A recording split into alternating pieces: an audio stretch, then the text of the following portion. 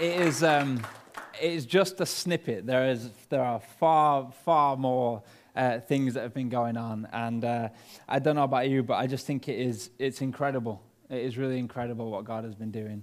And again, like I said, in that we've had a lot of new people join, so it's exciting that God is doing something. God is drawing people, and it is always weird seeing myself on the screen, like, Mom, I'm on TV, and so.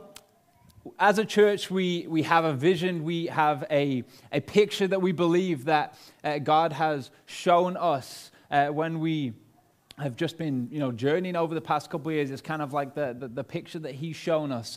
And we have a mission as a church that is to help people step into their future through the life-changing message of Jesus. That's why we're here. That's why we do all this stuff. We want people to find and follow Jesus. We want their lives to be transformed. We want them to encounter their purpose that is within them. We have values that help us govern the way we do things, the way that we behave as a church. Obviously, we follow the Bible as well, which is our main source of our values. But we have some specific values that help the culture of our church. But I don't necessarily want us to focus on those things today. Those are the picture. You can go read it on the website. But I just want to say about these things are constantly developing. God is showing us things about what He wants us to do. But today on Vision Sunday, we're going to do this every single year around this time of year. And as Holly said, we're going to host a vision offering next week. And that vision offering is just an opportunity for us to respond to the vision. So that is an opportunity for us to financially respond, to respond via signing up for stuff. It's kind of like saying, God, I'm in on what you want to do in this place. I'm in on what you want to do in this next season of church. But I really believe that if you look across the church history, often there's these moments where God gathers His church around like a prophetic statement or a prophetic focus. This just means it's like God inviting His church into the future that He is creating. Okay, so this idea of a prophetic statement, it's like God saying, this is what I'm doing next, and this is what it's going to take for you to be part of that. So I really believe that as a church, this next season for us, this next year, however long this is going to be, I really believe that God has spoken to us and that He's been very clear about what it is He wants from us as a church. I'm really, really excited. And the way this is going to work is I'm going to speak on what I believe God is speaking to us as a church for a few minutes. And then we're going to listen to some worship and focus on some stuff that God wants to say. And then we're going to present some things that we believe God is asking us to step into. Sound all right? Yeah, sound good? Yeah. Okay, I believe that as a church, there is a beautiful future. There is a beautiful work that God wants to do through us. Do you believe that? Yeah. Do you really, really believe that? Yeah. I genuinely believe that God wants to do something beautifully significant in this church through us as individuals, through us as a collective. And I really believe that over the past couple months, as I was praying, asking God, what is it that you want next for us? Is it to start this? Is it to do this? I go to God with all these ideas. Could you be saying this? God, could you be saying that? What about this? And then I found myself in this moment where I need to drop all of the stuff, all of the preconceived ideas, all of the way churches should run, all the models, all the structures, all the ideas, all this stuff, and just simply say, God, what is it you want from your church? Yeah. Because something that struck me is if I look back through the early church, like we walked through the book of Acts, it was not church growth strategies. It was not models of church. It was not models of evangelism. It wasn't all of this complex stuff that we've added to it in the West. It was simply the power of the Holy Spirit at work in people that were so transformed, that carried something of a new world in them that set the world on fire.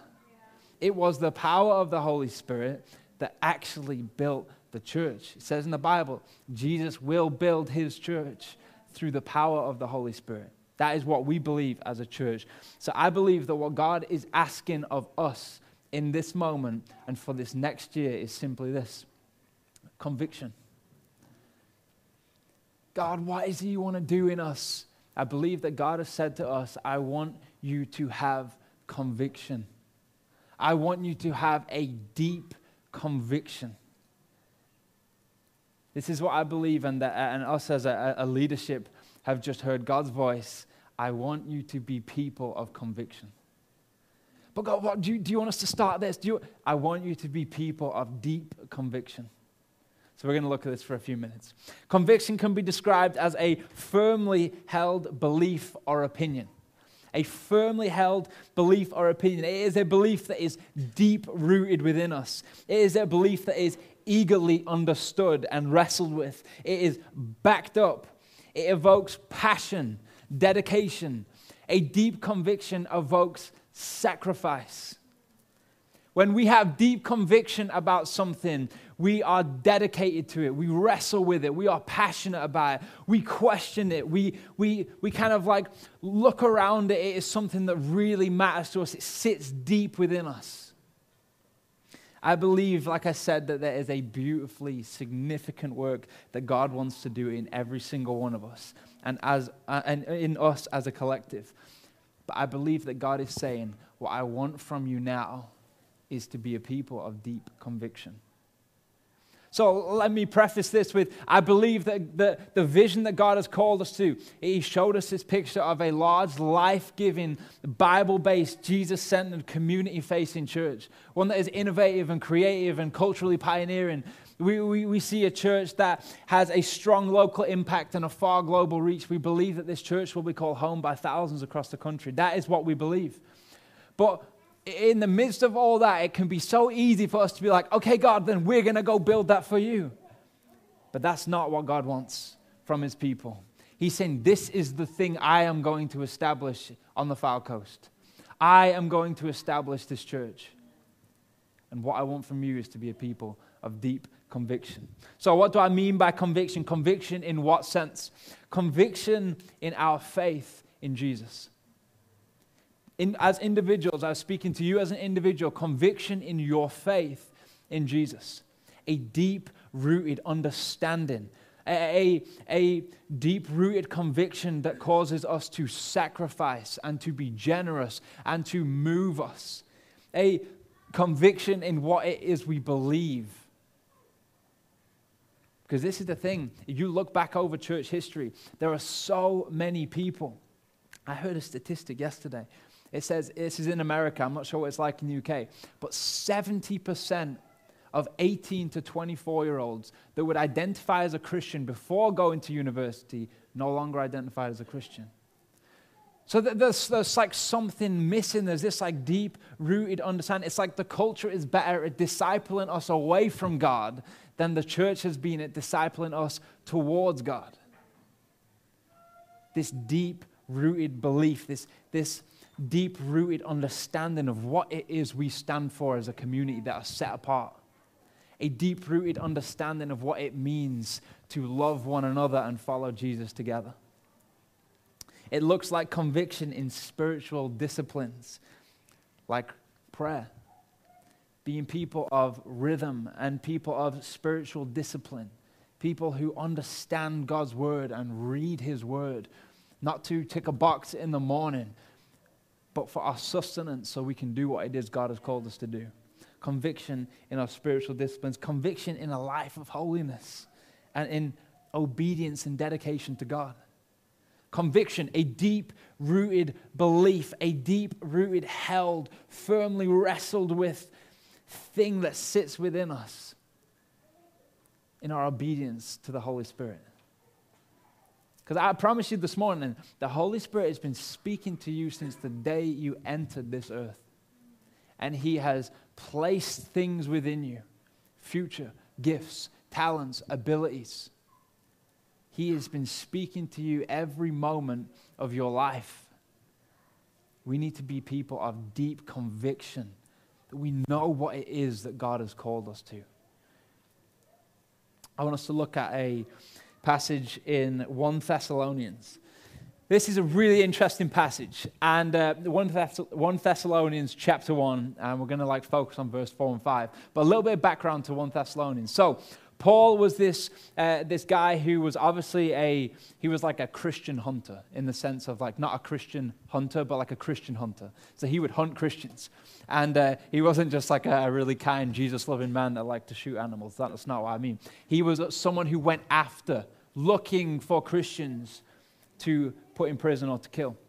He had this crazy moment. He was completely turned around, and then he gets, it's like the Holy Spirit had given him this burning desire to go and plant churches so that the gospel would spread. So he plants this church in Thessalonica, and what happens is he's only there for a few weekends. So the Bible said that he was there for a short time, and theologians believe he was there for possibly up to 3 weekends. So 3 weeks. He wasn't even with them that long. Also, he plants this church. It says thousands of people were added to this church. So amazing things are happening. People are getting saved. People are turning away from things. People are finding freedom. Their lives are being transformed. This church is growing. And then what happens is persecution comes. So the Thessalonian church were under a lot of heat, so that they were being hunted again by other people. And what happens is Paul essentially gets run out of town. So all these people are like, okay, Paul is the guy who's bringing this gospel. We can no longer let him be here. So they run him out of town.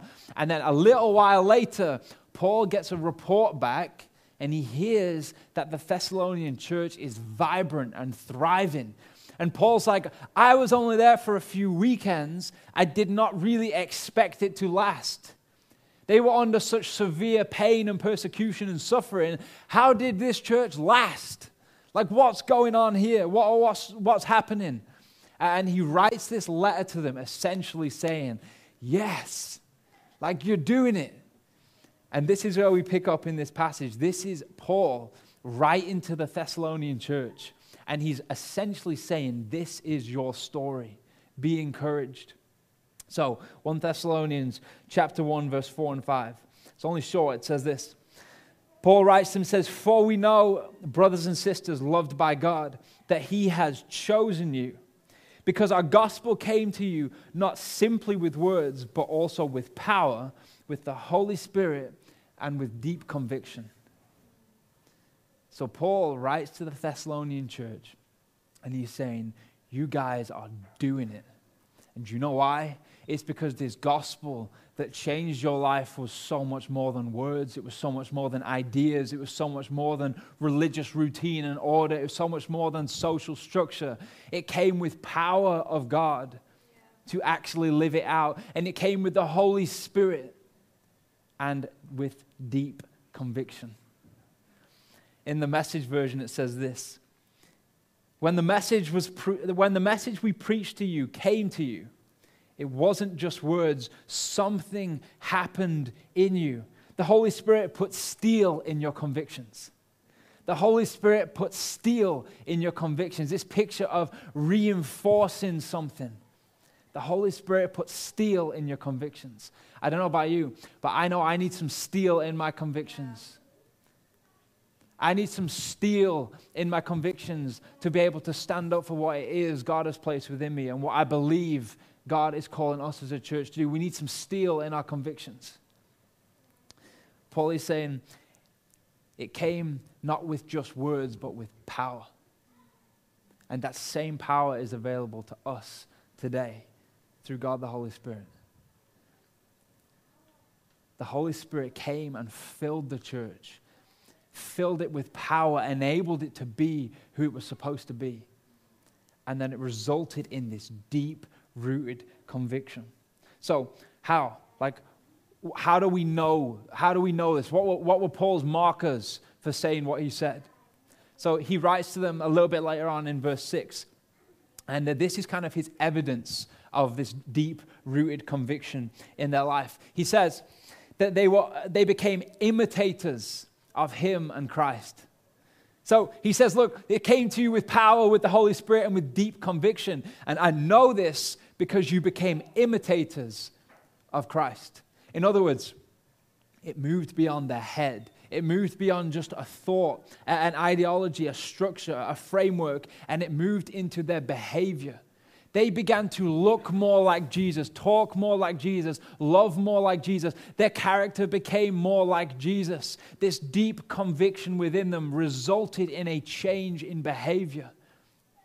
And check this out. Then Paul says, you even did this in the midst of severe pain and suffering. They were being hunted. They had every reason not to have this conviction about Jesus. But the beautiful thing is that they lasted because of this deep-rooted belief that the Holy Spirit had put steel in their convictions. He says, you have endured pain and you are still going.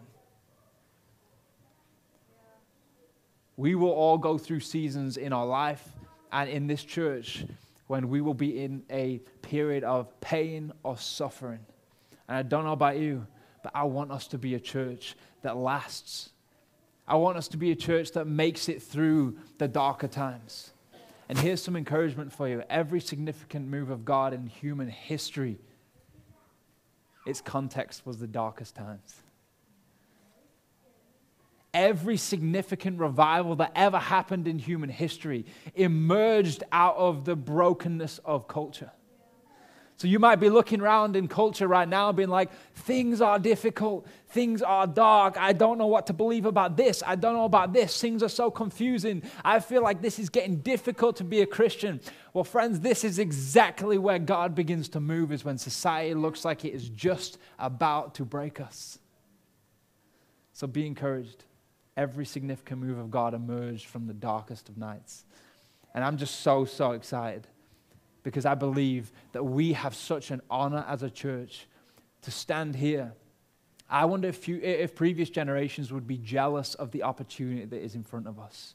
Jealous of the opportunity of being able to witness a move of God emerge from the darkness of society. I'm honored that we get to be here at this time to watch what God is going to do. So they became imitators. Their behavior shifted. They were able to endure suffering. And then what happened?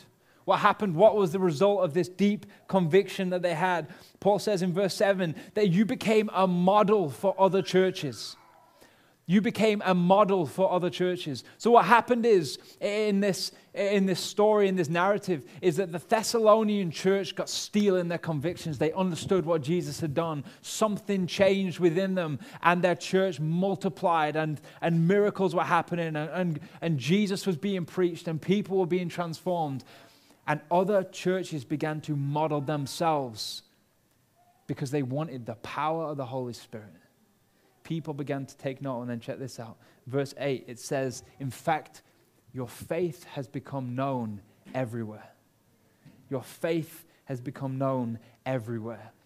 When the church finds its conviction, when the church grabs hold of its conviction, people take notice. For so long, we have sold out to this stream of relevance in culture.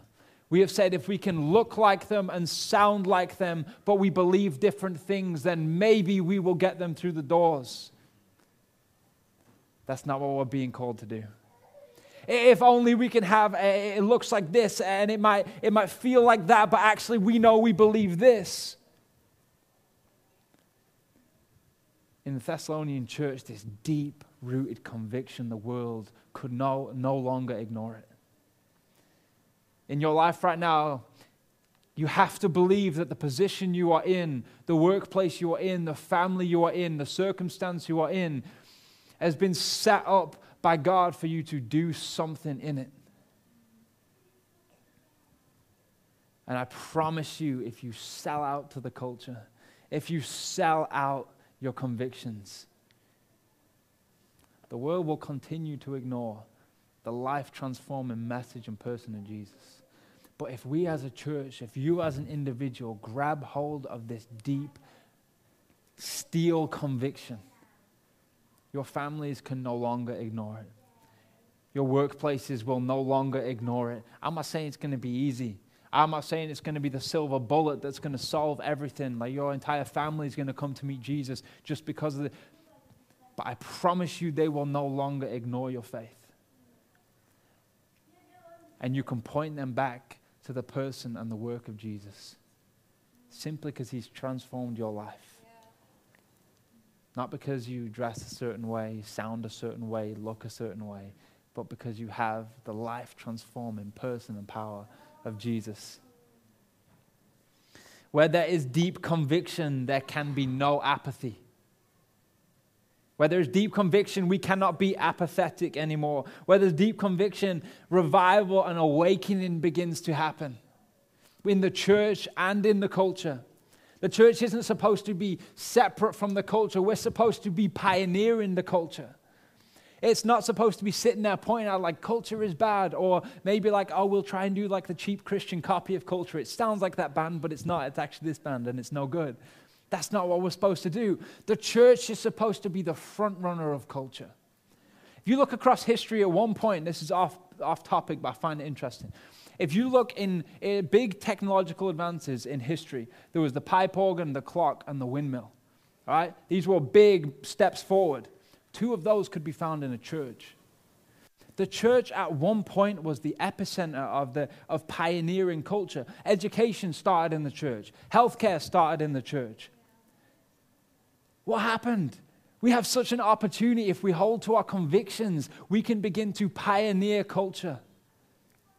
We don't need to run away from it. God is not calling us to be a holy huddle in this room, but we come here to be purified and cleansed and refocused and then sent back out into whatever circle of influence that you have.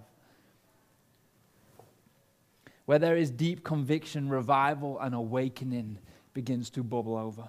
Where there is deep conviction, God begins to multiply and spread what is happening. And where there is deep conviction, society will no longer ignore.